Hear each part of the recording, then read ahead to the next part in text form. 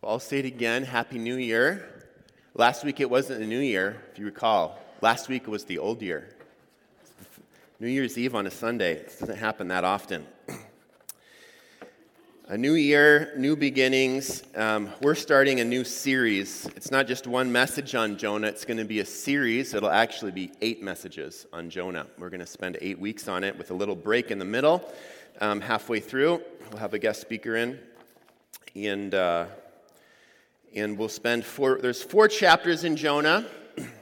I'm not going to get too far here, but if you want to get a Bible out so that you're ready, 4 chapters in Jonah. It's not exactly a half a chapter per message. We're going to be doing sort of a thematic, or let's just say the major events of Jonah and what happened to Jonah as our series. So there's probably going to be some overlap of the actual scripture readings that are covered.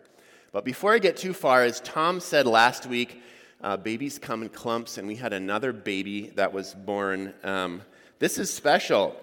Aaron and Carissa Mooney welcomed, you guys want to stand? Samuel Isaac into the world on Christmas Eve.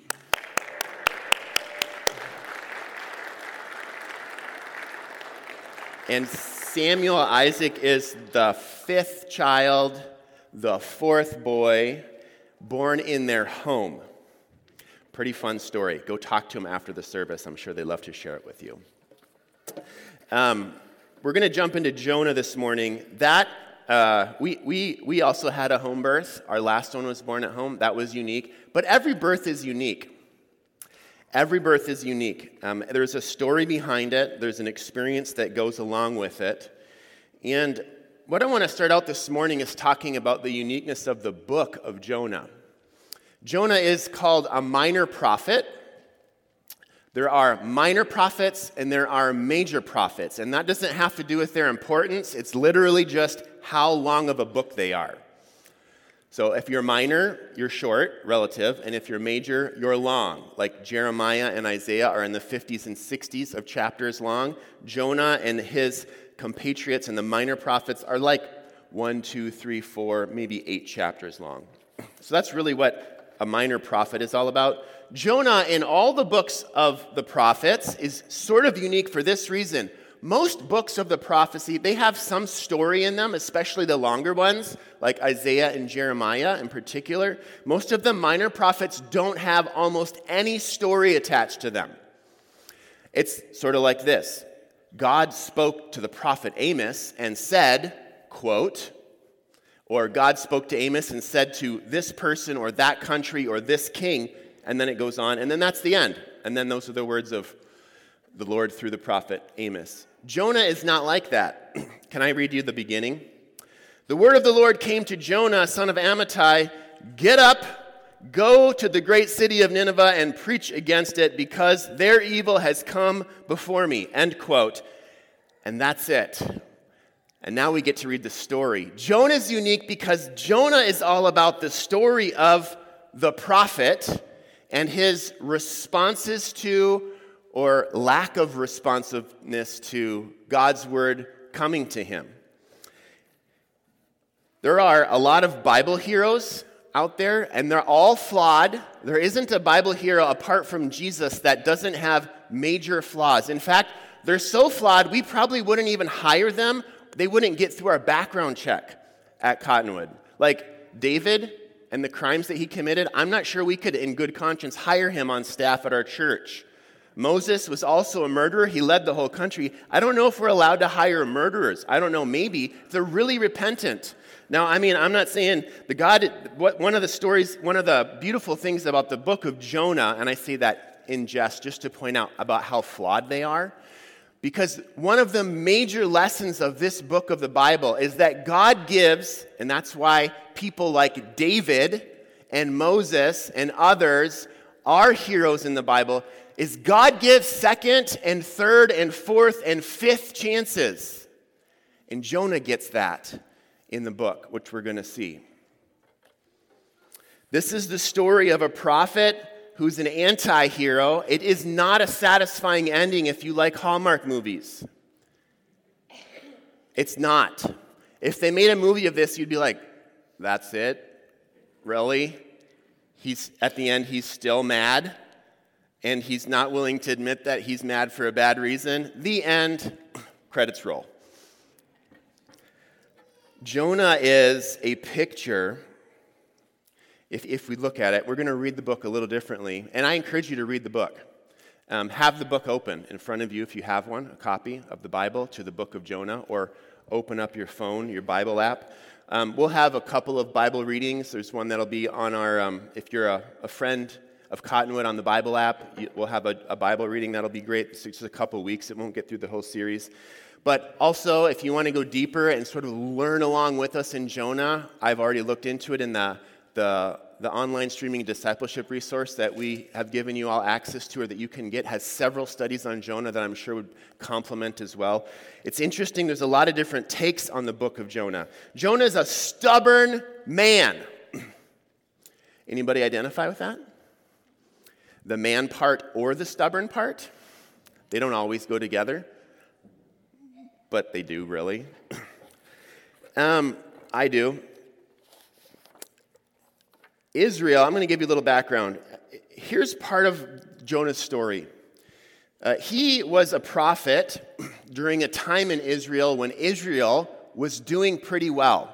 There's ups and downs if you read the story of Israel, God's chosen people in the Old Testament. It's recorded, in particular, the time that Jonah was a prophet is in the book of 2 Kings, and I'll read a quote to you. Here's where Jonah's mentioned elsewhere in the Bible. Jeroboam, this is in 2 Kings 14. I think I have a slide for that. There we go. Jeroboam, son of Jehoash, we know him as Jeroboam the second. I'm just going to clarify for those of you who are Bible scholars. There was a Jeroboam, son of Nebat, and he was what led to the split of Israel and Judah. This is the second Jeroboam. It's sort of like King George the first, King George the second. This is King Jeroboam the second. He's the second guy named Jeroboam that's a king of Israel, okay? Just to clarify. Probably none of you wanted to know that, but I had to study the Bible, so I'm going to share some of what I studied. He became king of Israel in Samaria, and he reigned 41 years.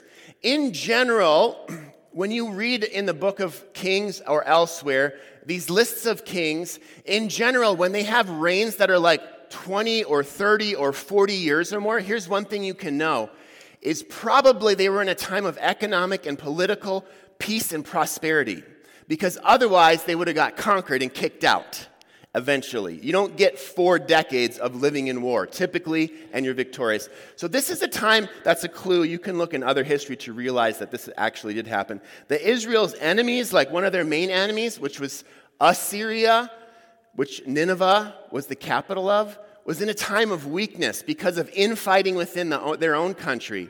And Egypt, another one of Israel's enemies, was also in a time of weakness during this season. So Jonah is a prophet in America, friends. Serious. A time of prosperity and have we ever been, as a country, just to speak of our country, just so that you can connect with Jonah's life, has our country ever really been threatened of being conquered? We've been in wars. Has it ever been on our soil? Now, we had the terror war. Was there a threat that we would get conquered during that war? I don't think so, personally. Israel at this time didn't have many threats. Now, the history, I'm not going to get too far in the history of our country. I just want to make a connection point that Jonah was in a place where comfort was at an all-time high. There was not threats in his life, in his country's life. Things were good. He was the prophet of this very successful king in a very successful country. There was not really a reason to get uncomfortable, which, as you'll see, is a part of Jonah's story. He's got an idol of comfort, I believe, is what gets revealed in Jonah. Okay, here's where else Jonah's talked about. By the way, if you can't tell, I'm pretty excited about this series, so I'm going to try to stay on topic and make sure that I can get through my message. Matthew 12 is where Jesus talks about Jonah. Then some of the scribes and Pharisees said to him, "Teacher, we want to see a sign from you." And Jesus answered them, "An evil and adulterous nation demands a sign, but no sign will be given to it except the sign of the prophet Jonah. For as Jonah was in the belly of the huge fish 3 days and 3 nights, which is the most famous reason we know about Jonah, so the Son of Man will be in the heart of the earth 3 days and 3 nights. The men of Nineveh will stand up at the judgment with this generation and condemn it because they repented of Jonah's teaching. Nineveh, as you're going to see, was in this series, if you stick around with us, it's a crazily wicked city, but repented at Jonah's preaching, which was really bad and super pathetic, as we'll see as well. But they still responded. God's word is powerful, no matter how it's presented, how good the messenger is at giving it. They repented, and look, something greater than Jonah is here, speaking of himself. Jesus is speaking of himself. Jesus believed Jonah was a real person, that the crazy miracle that you're probably wondering, or you have wondered, is it possible that a man would get swallowed by a fish, live for 3 days inside, get puked up, and continue living? Isn't that just silly to think about? That has to be just a story. Like, that's nice for the Jesus Storybook Bible, but real life. And I'm just going to contend this, that when it comes to the Christian faith, the miracle upon which, whether you'll accept any other miracles in the Bible hinge, is the miracle of Jesus' resurrection. That is far more improbable than a man getting swallowed by a fish and living 3 days and getting spit out.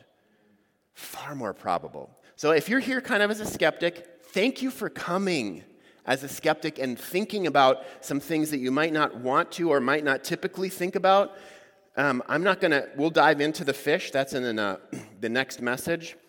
I'm not going to dive in too far right now, but I'm going to give you an overview of where we're going to head in this series, and then I'm going to focus on Jonah's run from God, which is part 1.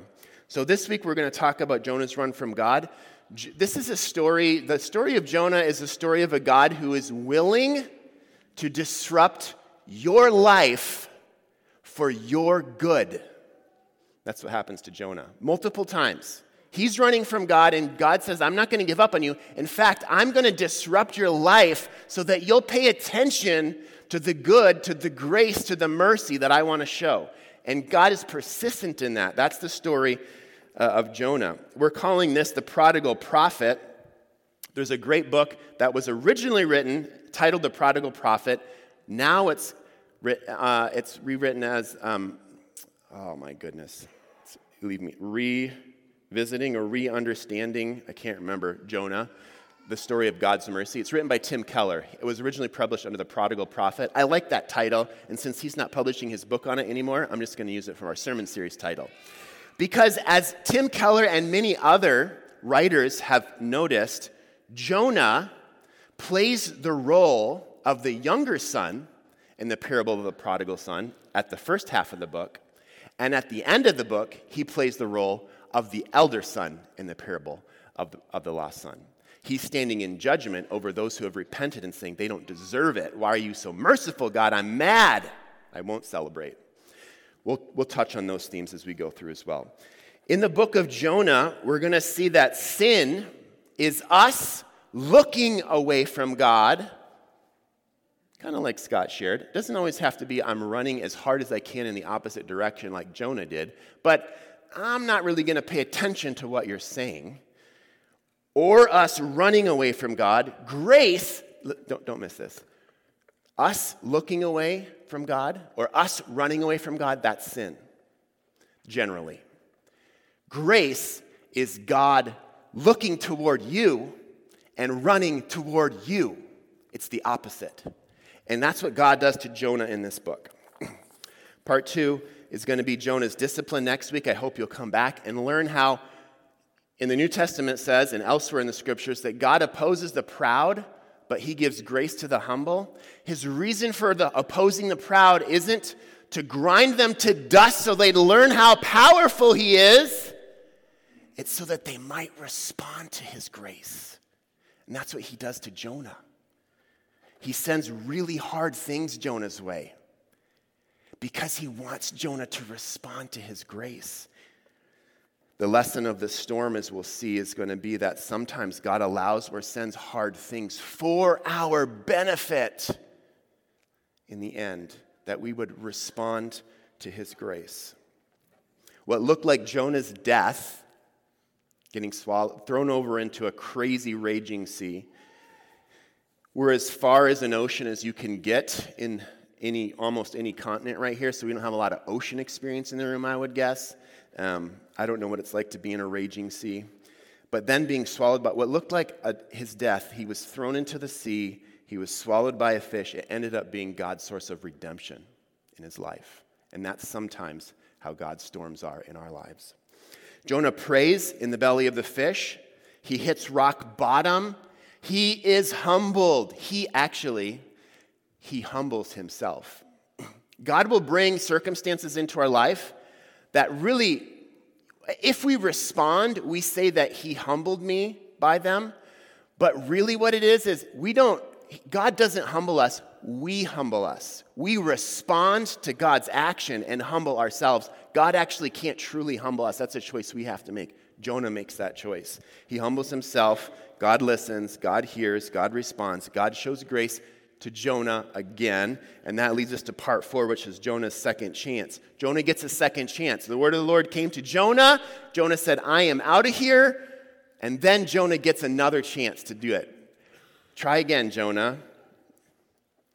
Have you guys had one of those chances? Have you had a second chance before? You just blew it with somebody, either with God or maybe someone that you love, and they say, I will give you a second chance.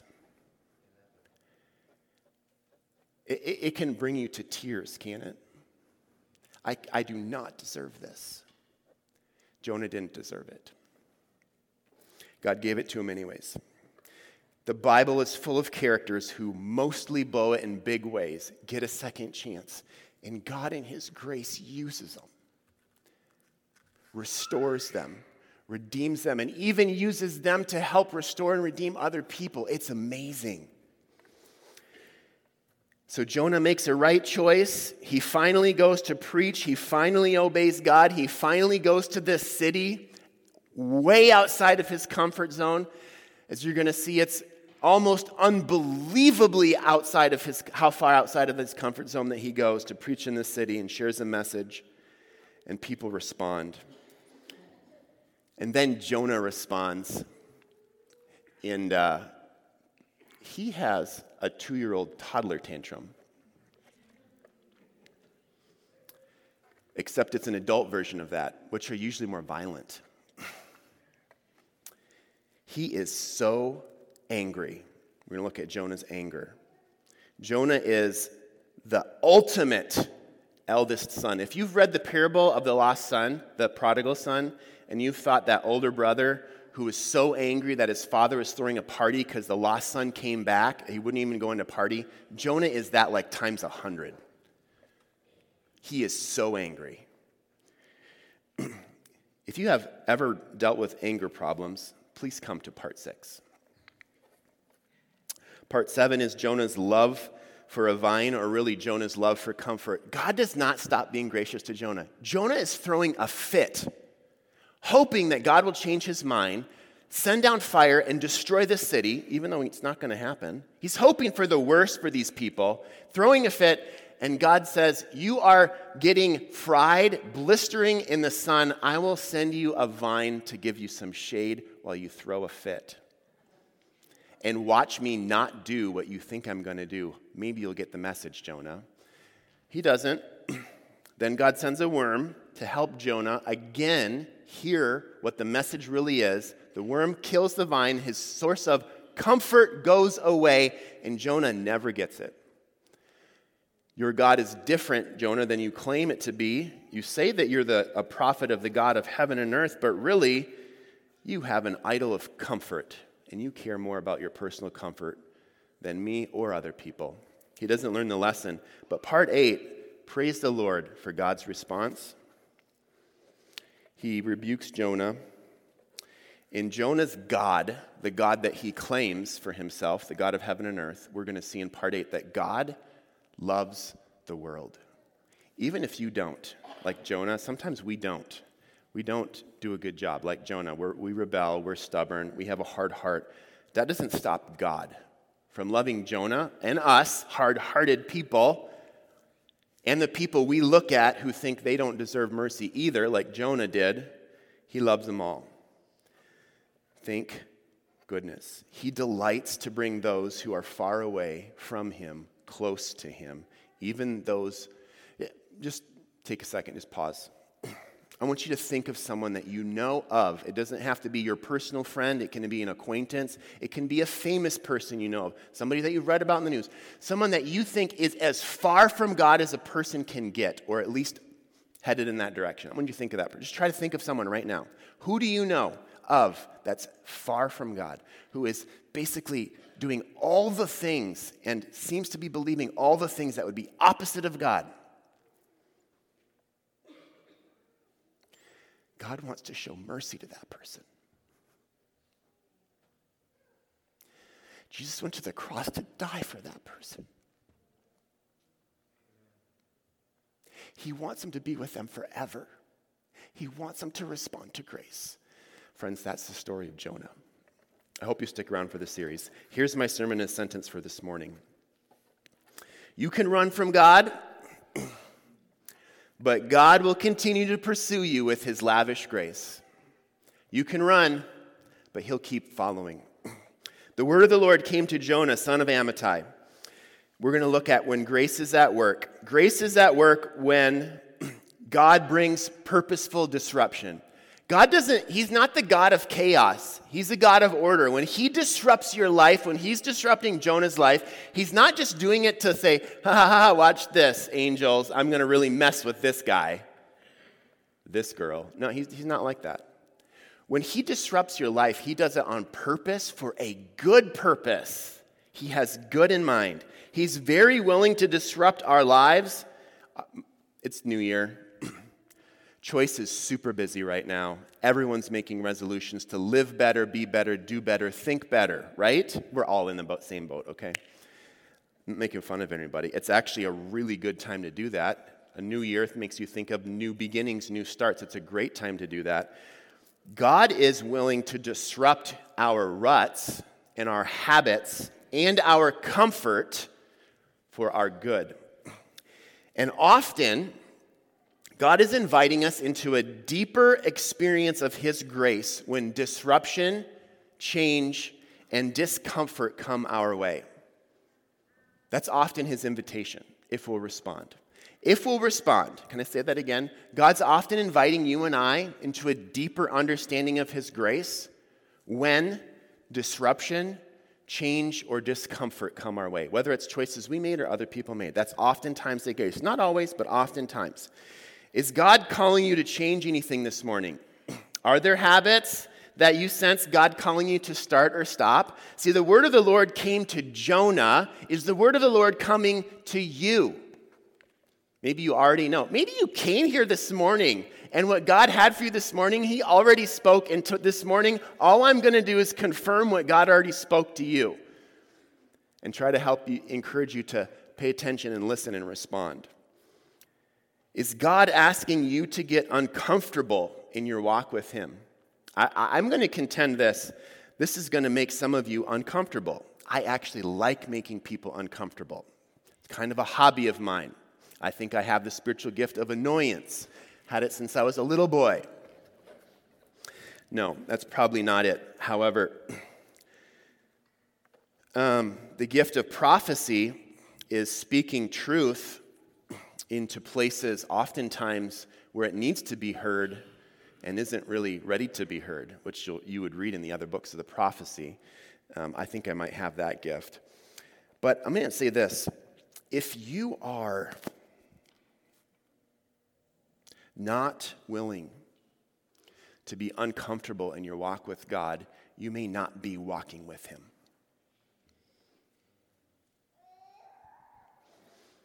Following Jesus requires faith.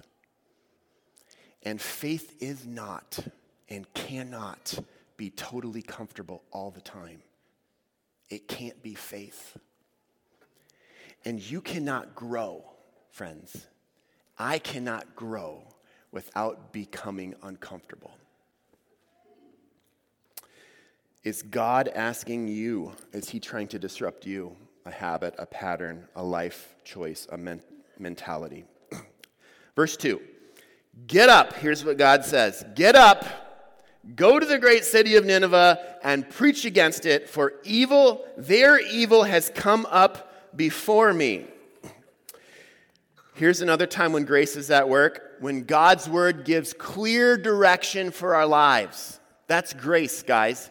He did not have to do that. He does not have to give us clear direction. It's kindness of him. It's mercy of him. It's grace working to say, let me give you direction. The word of the Lord came to Jonah.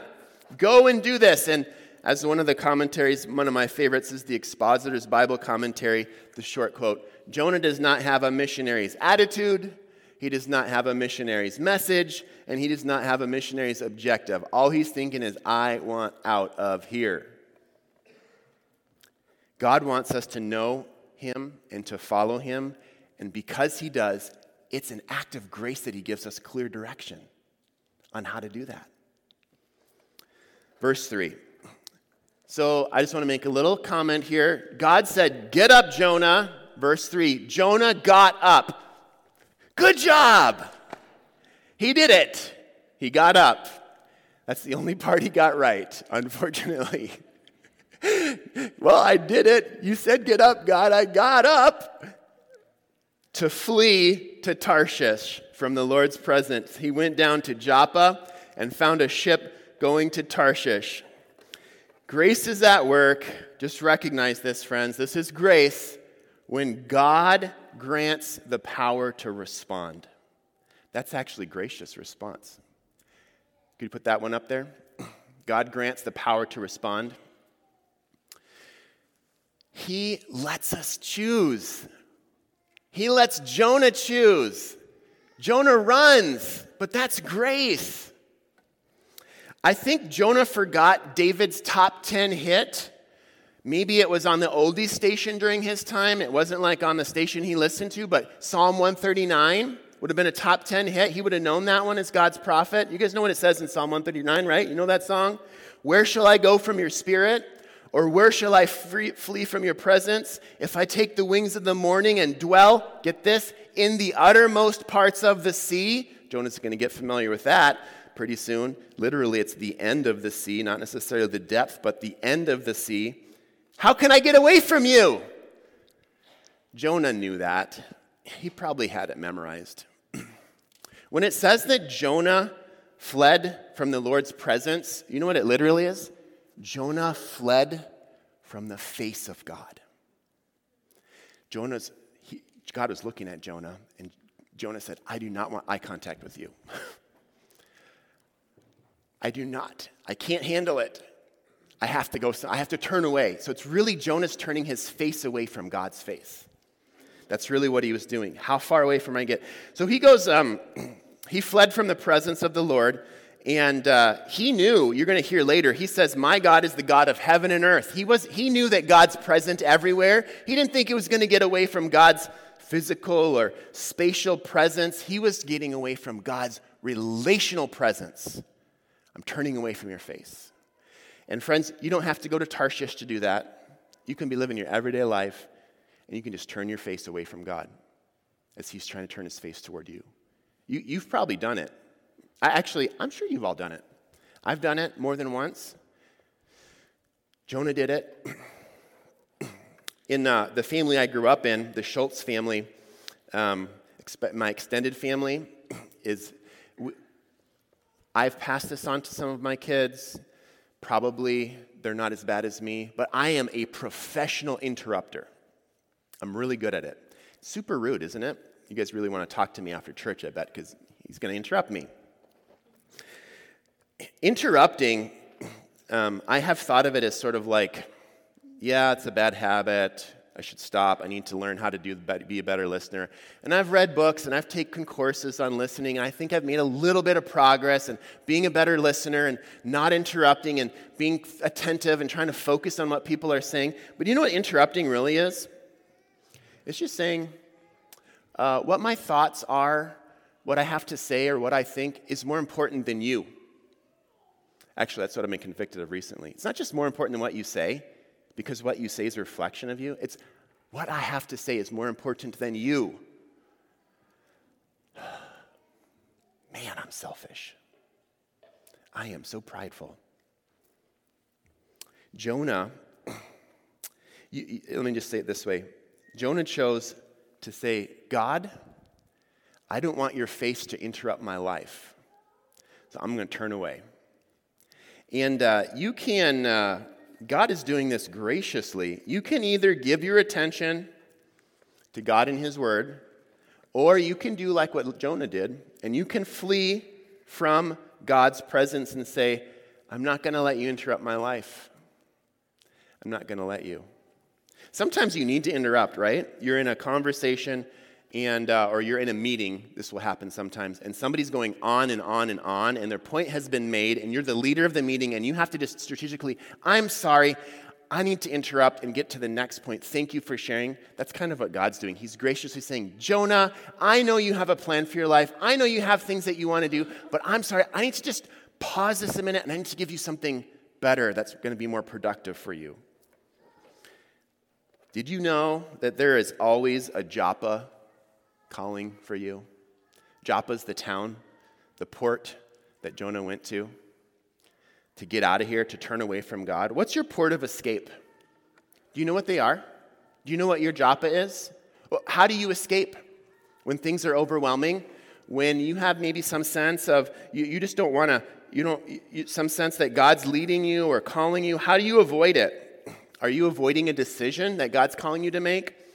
Are you ignoring a sense of God's leading you to take a step of faith? Maybe are you stuffing the hurt and anger that you have in a relationship rather than bringing it to God and asking Him what to do about it? Here's one that I resonate with. Are you satisfied with your own self-sufficiency? God, thanks for the input. I think I got a good handle on my life. I'm good. Settling into comfort. Maybe this. Are you depending on your morality, the goodness of your life? I'm a pretty good person. Or your religiosity. I'm pretty religious. Or I do all the right things. I read my Bible. I go to church. I attend a home group. I'm involved in serving to have a sense of what you really need to be right with God. Or maybe you're just numbing out. I don't really want to listen to what God's saying. I'd rather just be numb with something that you watch, something that you eat, some activity that you enjoy, because that feels good, and listening to God makes me uncomfortable. What's your Joppa? There's always one waiting to receive you, to your sense of escape. Verse 3. The second half of verse 3. Here's what Jonah does. He paid the fare. You always pay the fare when you escape, right? You know that. Have you learned that lesson? When you choose to not listen and choose to go the escapist way of like, I'm not going to listen, I'm just going to try to do something to make me not feel so uncomfortable, you always pay. Jonah paid. He paid the fare and he went down into it, the ship, to go with them to Tarshish from the Lord's presence. And again, that is literally from the face of God. I want to get away from God's face. I know He's everywhere. This is so beautiful. Thankfully, this could be the end of the book, guys. 3 verses, but it's not. That's why Jonah's fabulous. This book is fabulous. My last point is really just because there's the rest of the book. Here it is. Grace is at work when God continues to pursue us. Even when we run. God keeps chasing down Jonah. It's not the end of the story. This is just a very tippy tip of the beginning. But to make a comment, Tarshish, we don't really know where that is. People think it might be in southern Spain. It could have been, but we know that Tarshish existed because there were mentions of the ships or merchants of Tarshish, so it probably was on the ocean or the Mediterranean Sea somewhere. But it probably went something like this. Jonah goes down to Joppa. You've probably done something like this. I've done something like this. God wants me to do something. I don't really know what to do here, but what do you got tickets for? I don't know. Where do you want to go? How far away can I get? I'll take a ticket to that. Kind of like we would say, I'm going to Timbuktu. Anyone know what country Timbuktu is in? Anybody? Is it Africa? I have no clue, by the way. I didn't look it up. I was hoping somebody would know. I don't know. We don't even know. It's an expression. Maybe it's Africa. Someone will have to Google it and tell me after the church. But Timbuktu is like, I don't know where it is, but it's about as far away in an unknown foreign place as I can get. Jonah might have been going to Timbuktu. Just give me a ticket to Timbuktu, however long. I just want out of here. I'll just keep going as far as I can go. God doesn't stop pursuing Jonah.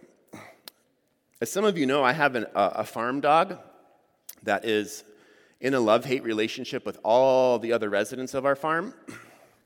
The chickens, the cats, the people. She's mostly German Shepherd, and she actually does the shepherd job well.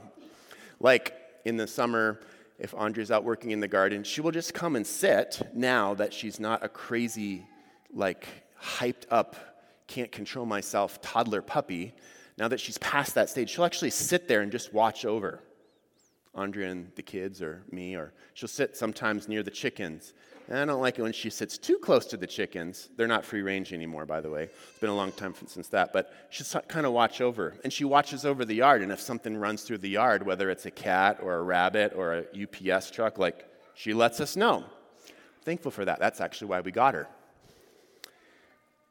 But we have more barn cats than we need right now, and they're all over. And the cats have figured out how to get along with Annie when they're close, but when Annie's here and a cat comes behind a tree over there, her ears go up, and all of a sudden it's like a race, and that cat better get up a tree. It's not going to die. Annie doesn't kill him, but she might, slobber him up a little bit. And if they're not up for that, they're out of there. Annie loves to chase anything that moves. Cat, rabbit, squirrel. She doesn't chase little kids anymore. Thankfully, that was driving us crazy.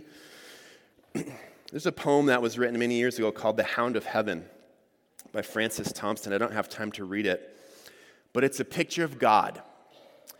Now, God does not have the character of Annie the farm dog. Thank goodness. Can I read you what God's character is out of Exodus? The one time where he most clearly describes what he's like. He says it to Moses. Exodus 34, 5-6. The Lord passed in front of Moses, calling out, Yahweh, the Lord, the God of compassion and mercy. This is what God is like, friends. This is who's chasing Jonah. This is who's chasing you. I am slow to anger, and I am filled with unfailing love and for faithfulness. I lavish unfailing love to 1,000 generations. I forgive iniquity, rebellion, and sin, and I do not excuse the guilty, which is what the cross is all about. There had to be payment for sin. There always has to be. As we're going to see, Jonah deeply needs a radical experience of this gracious God. And I think we do too. I know I do. You don't outgrow that, by the way, right? Have you had one of these? I just got deeply impacted by God's grace, reading a book, listening to a sermon, praying, reading the Bible, whatever. You don't stop needing those. Jonah was a prophet. He knew the word inside and out. He needed to. We don't stop needing it. Here's my sermon in a sentence. We're going to, worship team, if you want to come on up. We're going to sing a song to close our service this morning, but I want you to hang on to this. This is a hopeful message of Jonah. We can run from God. We can. Even that choice is an act of grace. But in his lavish grace, God will continue to pursue us. Continue to pursue us. My farm dog, Annie, doesn't give up till she can't stop chasing that cat anymore. Because it's up a tree, or she catches it, or it goes into a building, or it escapes somewhere. That dog doesn't have always the best intentions towards whatever she's chasing, but Exodus 34 tells us that God, the God who's pursuing us, always has good intentions toward us. He's never failing in his love. Will you stand for closing prayer and we'll sing to him? Lord God, thank you for being the God of grace. Thanks for being the God of Jonah. Thanks for putting Jonah in the Bible. That prophet, he's a rascal. He doesn't do the right thing almost throughout the book, a little bit here and there. But you, God, the picture of you chasing your prophet who should know better but doesn't. I'm like that. I should know better. Sometimes I don't. Thank you for giving us this precious picture of what you're like, Lord, in this book. I pray that as we start this series that you would give us a deeper picture of your grace. This morning I pray if anyone here is running from God in big ways or small ways, that they would stop turning their face away from your face and just pause and just look over their shoulder, that they might see your face shining on them, full of grace and faithfulness. In your name I pray, Jesus. Amen.